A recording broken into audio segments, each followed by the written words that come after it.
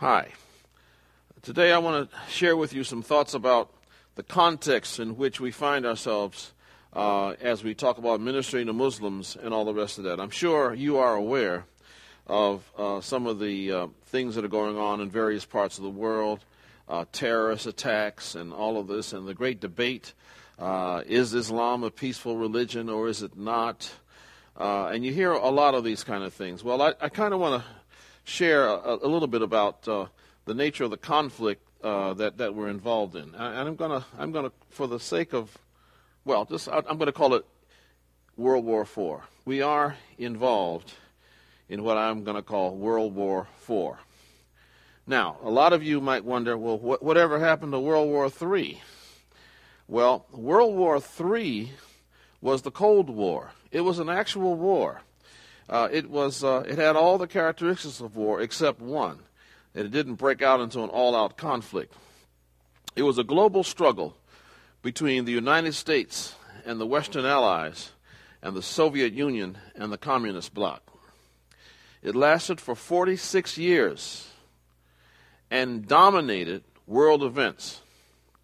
Now, for the sake of understanding all this, let's look at the opening events of the Cold War. First was the Yalta Conference involving Roosevelt, Stalin, and Churchill. That happened on February 4 through 11, 1945. The second significant event in the opening of the Cold War was Winston Churchill's Iron Curtain speech that he delivered at Westminster College in Fulton, Missouri. That happened on March the 6th, 1946. Next, the Marshall Plan was announced, June 5, 1947. Next came the communist takeover of Czechoslovakia. That happened in February of 1948. Then the Berlin blockade began, June 24th, 1948. And finally, the NATO treaty was ratified on April 4th, 1949. So these are the opening events leading into the Cold War. And you can see there was a deteriorating relationship between the Soviet Union and the United States, England, and France.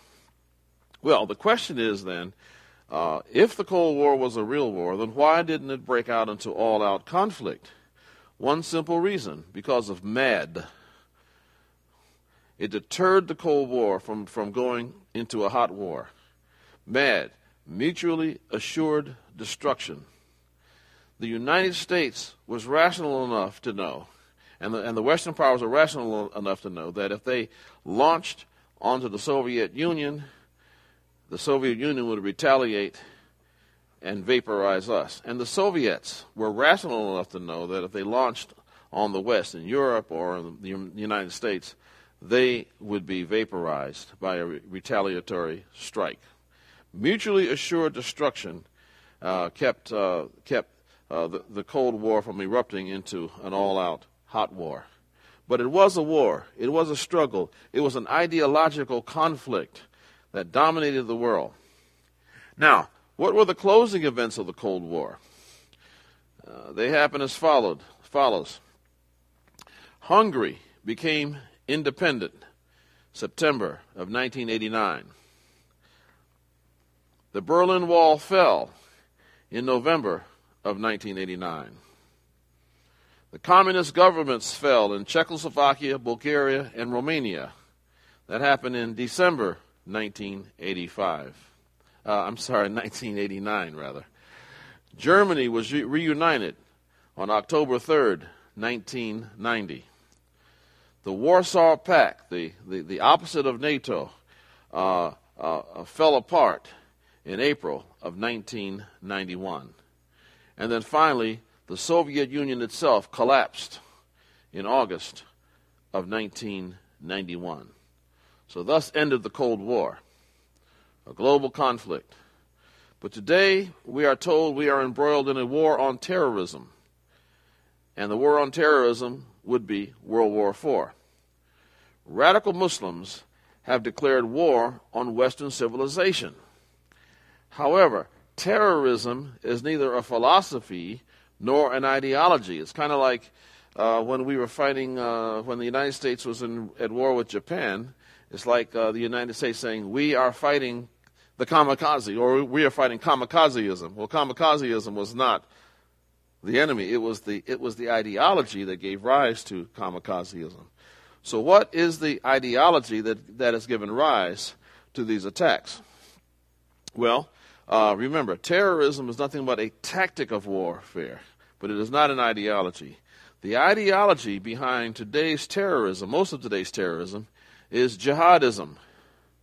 The teaching of jihad. And you know, in Islam, there is this concept of jihad, holy war.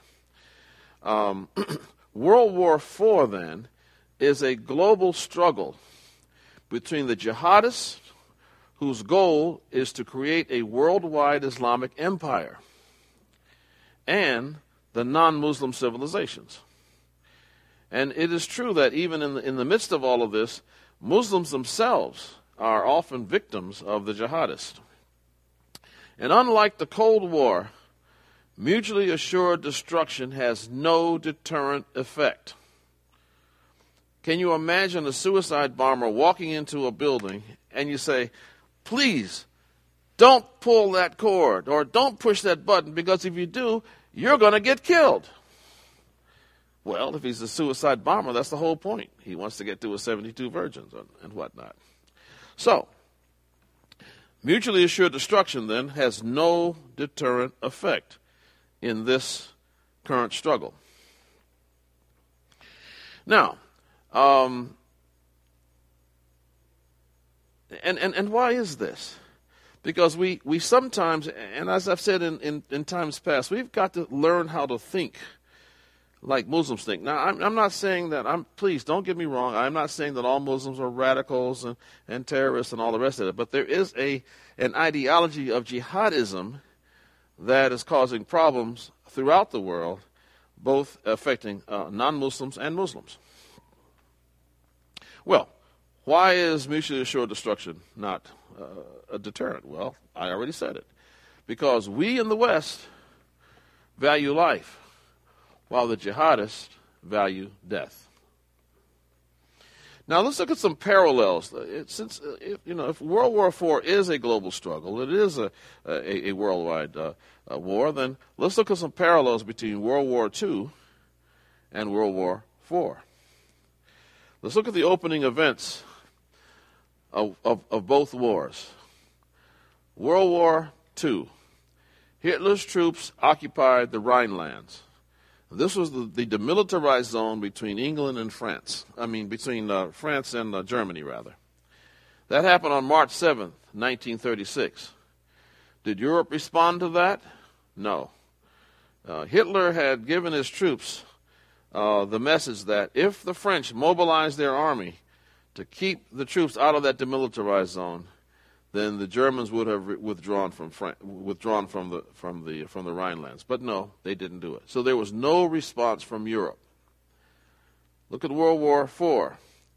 Al-Qaeda operatives carry out the first World Trade Center bombing in New York City, February 26, 1993. There was no response from America. America dealt with this as if it was a criminal thing, but it wasn't. But they didn't understand it was warfare. World War II. Hitler takes over Austria, March 12th through 13th, 1938. Did Europe respond? No, Europe did not. World War IV. Hezbollah operatives bombed the Khobar Towers in Saudi Arabia, killing many American airmen. That was June 25th, 1996. There was no response from America. World War II. Hitler's troops occupied the Sudetenland. That was the German-speaking areas of Czechoslovakia. That happened October 15th, 1938. And at that time, the Czech government resigned. But was there a response from Europe? No. World War IV. Al-Qaeda operatives bombed the U.S. embassies in Nairobi, Kenya, and Dar es Salaam, Tanzania. That happened August 7th, 1998. America tried to respond, but it was ineffective. We bombed a pharmaceutical plant and an abandoned camp in Afghanistan with expensive cruise missiles. World War II. Hitler takes over Czechoslovakia. That's March 15th through 16th, 1939. Did Europe respond? No. As a matter of fact, there were negotiations between Hitler and others, and the Europeans, and especially the British, said, well, we'll give Hitler what he wants. They try to appease him, and that didn't work. World War IV. Al-Qaeda operatives bombed the USS Cole, harbored in the Yemeni port of Aden. That happened October 12, 2000. Response from America? No response. And all these attacks, all of these hostilities, were convincing the jihadists that the West isn't going to do anything. The non-Western, the non-Muslim civilizations aren't going to do anything. World War II. Hitler's troops invade Poland. That's September 1st, 1939. Finally, there was a response from Europe. Britain, France, Australia, New Zealand all declared war on Germany. That was on September 3rd, 1939. And with that, World War II began. What about World War IV? I think you know where I'm going with this. 19 al-Qaeda operatives hijacked 4 passenger jets. Using these planes as weapons, they destroy the World Trade Center in New York City, and they heavily damaged the Pentagon near Washington, D.C., September 11th, 2001. In response, a multinational coalition of 37 countries, led by the United States, mobilized against al-Qaeda and those who harbored them, the Taliban rulers of Afghanistan. That's October 7th, 2001, and that was the beginning of World War IV. Now, please don't misunderstand me now. When I talk about jihadism, I'm not necessarily talking about all forms of jihad. There are different types of jihad. In Islam, there are basically 2 types of jihad. And they call them the greater jihad and the lesser jihad. The greater jihad, the greater struggle, is against one's own sin, against one's own corruption or whatever. We have no problem with that. But the lesser jihad is the one that gives us problems. This is external war against one's enemies. And there are 2 types of the lesser jihad. There's the open jihad. That is straight up warfare, conflict and warfare, guns, bombs, whatever. And then the other side, there's stealth jihad. And this involves political, economic, and social maneuvers to undermine a society and to make it more ripe for a takeover. Now, the jihadists that I talk about are involved in the lesser jihad, where there is open warfare or stealth tactics to bring about an Islamic takeover. That's what they're about. And a lot of times we don't understand that. So we don't want to, number one, not all Muslims are involved in jihad. I mean, I think it's like probably about 90%, only about 1/10 of Muslims even sympathize with radical jihadists, but that's there. But we've got to keep that in mind as we talk about, ministering to Muslims. We've got to understand that there is a larger conflict going on. So we shouldn't have any trouble with people who struggle against their own sin, because, you see, in a sense, that sets up an opportunity for us to share the gospel. I remember on several occasions when I was in prison ministry, Muslims would come to my seminars, and they would always ask me these questions. Well, how do you deal with this problem of sin? Because, Islam does not have a very strong doctrine of sin. I remember this one brother. He said, look, I go through all the washings. I pray 5 times a day. I'm trying to make myself presentable to Allah, but I just can't seem to do it. And then I asked him, I says, well, why do you go through the washings? He says, well, because so I won't be unclean before God. I says, okay, so you do that so you'll be clean before God. Yes, he said. I said, well, what about your heart? Is your heart always pure? Do you always think the right things? He said, no. I said, well, then how do you clean that? And he was stumped. He didn't know. He said, well, maybe I need to do more. I said, yeah, but how do you clean your heart? You know how it is. And he said, then he came to me. He said, well, how do you do it? And I began to share the gospel. Here was a brother who was involved in the greater jihad. And sometimes the greater jihad can give us an opportunity. There was another time I was talking to a young man, and he kept hanging around, and he finally got down to the question that he wanted to ask. He says, how do you overcome this problem of sin? How do you get the power to do it? And I shared with him, I said, there's only one way. I said, you cannot overcome it in your own strength. You got to overcome it in the strength of God. And that opened the door for me to share the gospel with him. So understand what I'm saying here. Those involved in the warfare side of jihad, they're absolutely committed to establishing a worldwide Islamic empire. But they are even reachable too. Because why is this the case? Because they want to see the rule of God in the world. Well, sometimes we can come alongside and show them that there is a better way to accomplish that. We read the Bible. We know that we win in the end. So we should begin to have some confidence. And remember, as I shared in the earlier sessions, it's all about understanding a person's core concerns. Core concerns. Concerns meaning values and or issues that are life-defining and life-controlling. And if we begin to share those concerns, to share the Scripture in terms of those concerns, even the most radical of radical jihadists can hear the gospel. But we've got to understand, I'm saying this thing about World War IV and everything because we have to understand where these guys are coming from. We cannot pretend that this conflict isn't existing or this conflict is not going on. This is the context in which we find ourselves, and we need to take it seriously. Now, just very quickly, I want to share with you some of the plans. I got a hold of a publication once. It was based on an interview with the American cleric Abu Musab al-Zarqawi.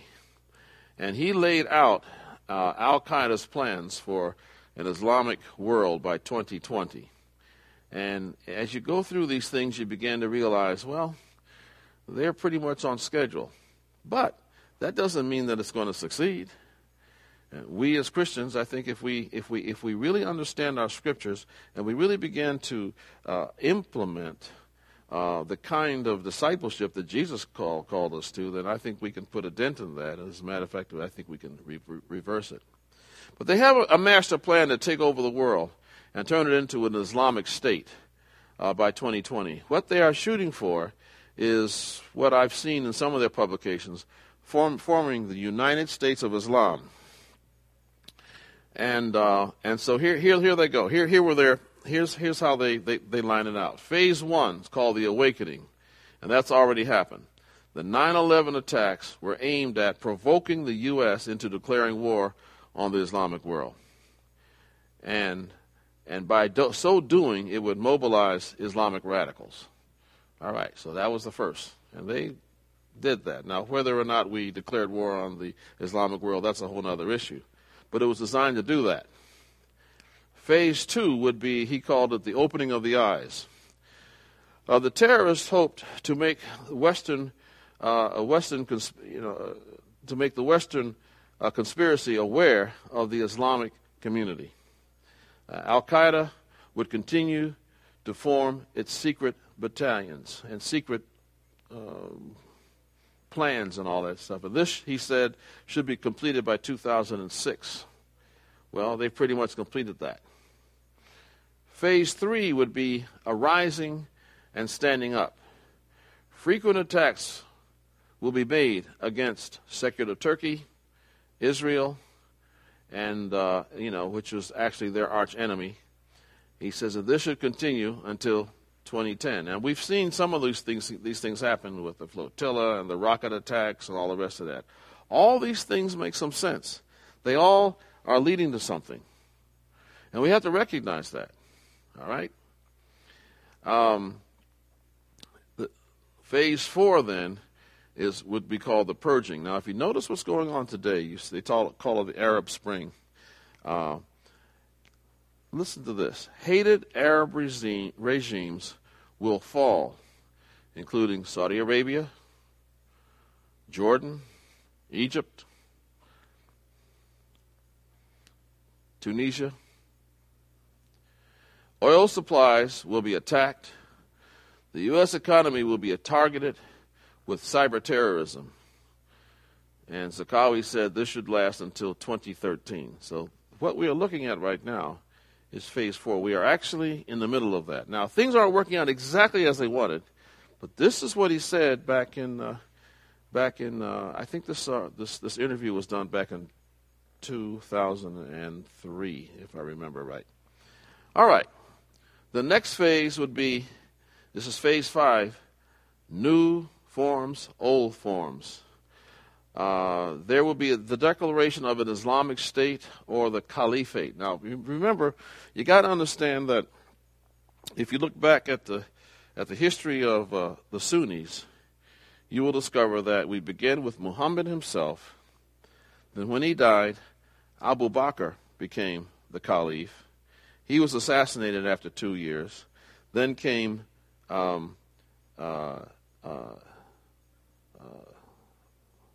Omar, who ruled for he ruled for some time, and then he was assassinated. Then came Uthman, and he was assassinated, and then came Ali. And these were the first caliphs. And then among the Sunnis, then we went into the dynasties, the Umayyad dynasties, the Abbasid dynasties, and then finally the Ottoman dynasty. Now, what these were caliph. This was like a caliphate. This was a transnational Islamic community led by the caliph. And of course, the caliphate, in the form of the Ottoman dynasty, was disbanded by the secular government of Turkey in 1923. And one of the things that we should understand is what the radicals are trying to do. They're trying to reestablish the caliphate. They're trying to put this thing back together. Zakawi said that this should be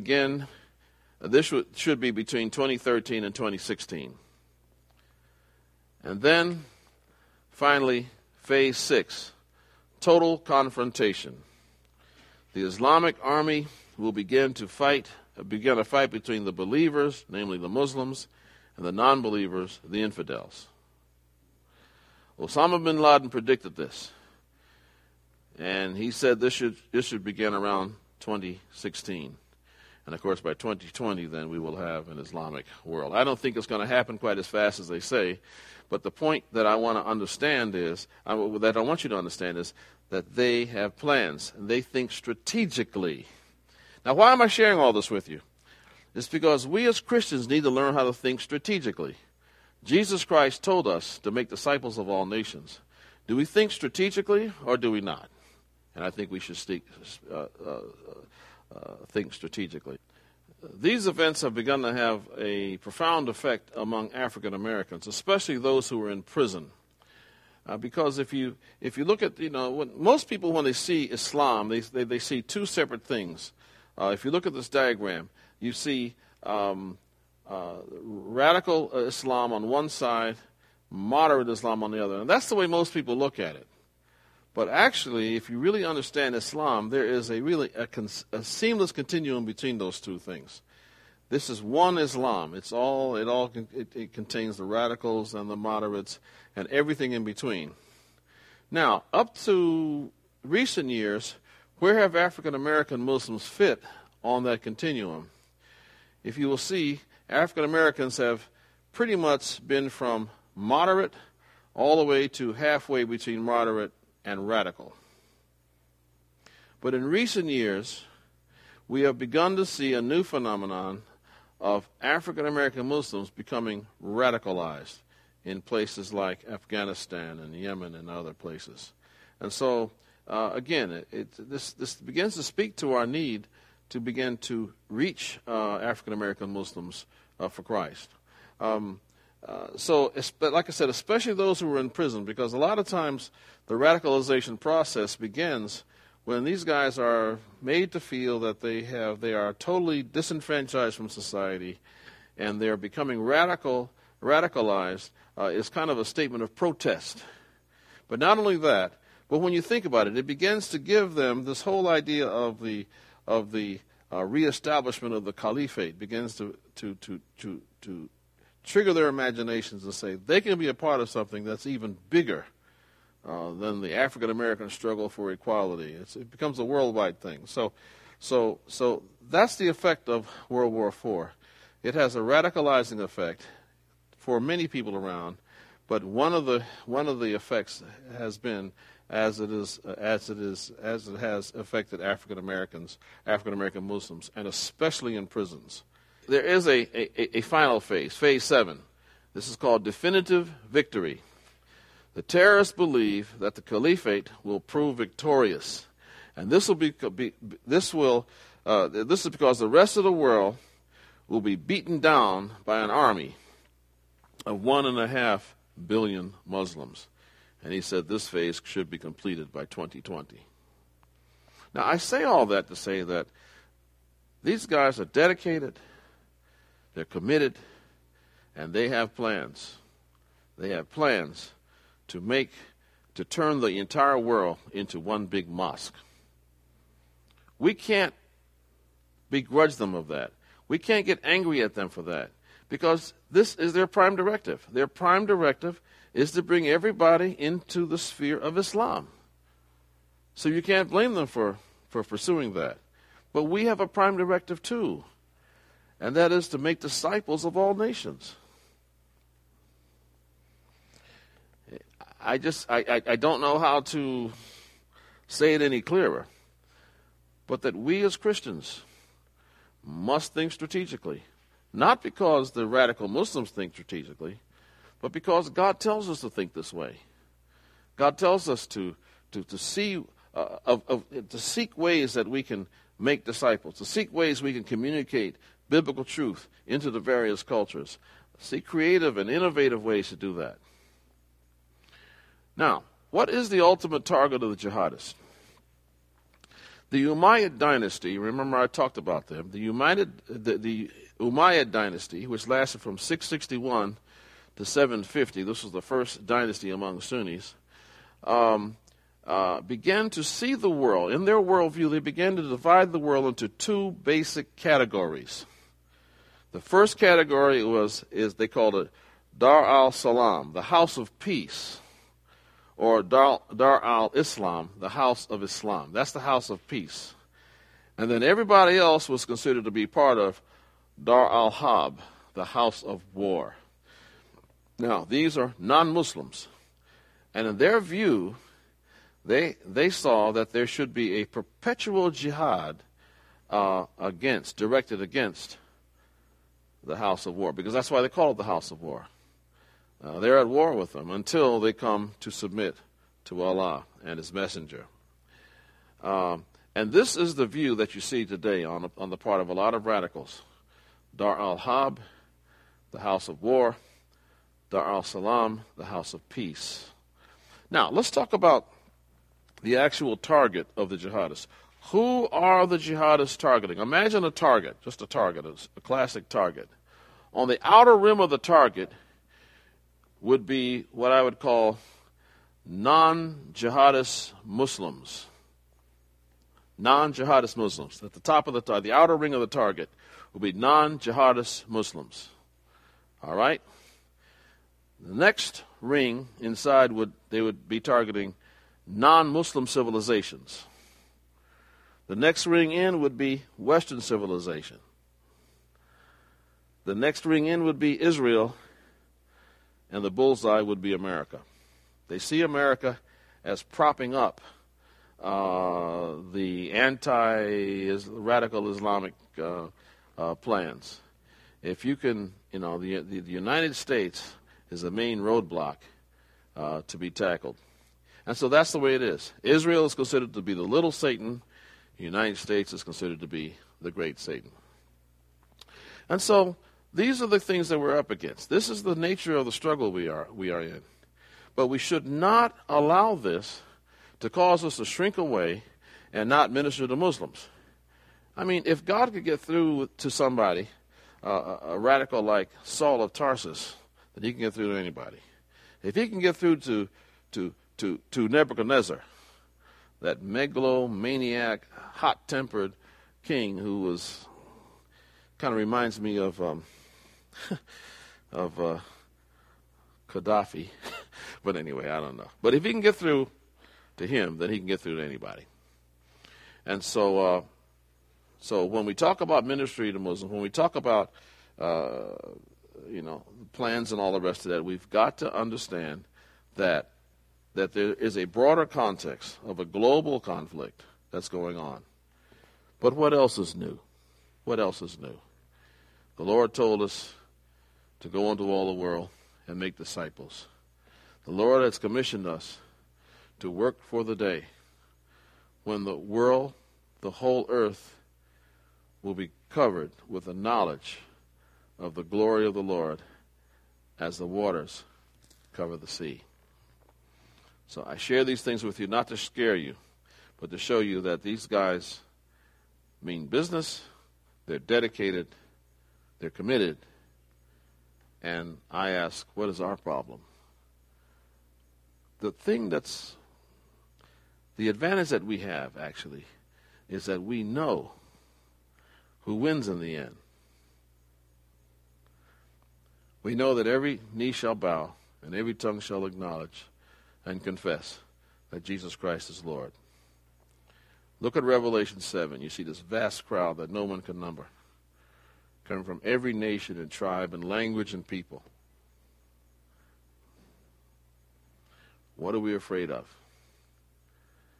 Yes, true. Some of us might be killed. Some of us might be hurt. But we've got eternal life anyway. So, World War IV has begun.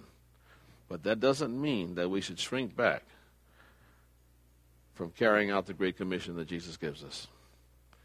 So let us go and let us do what God has us to do. Thank you.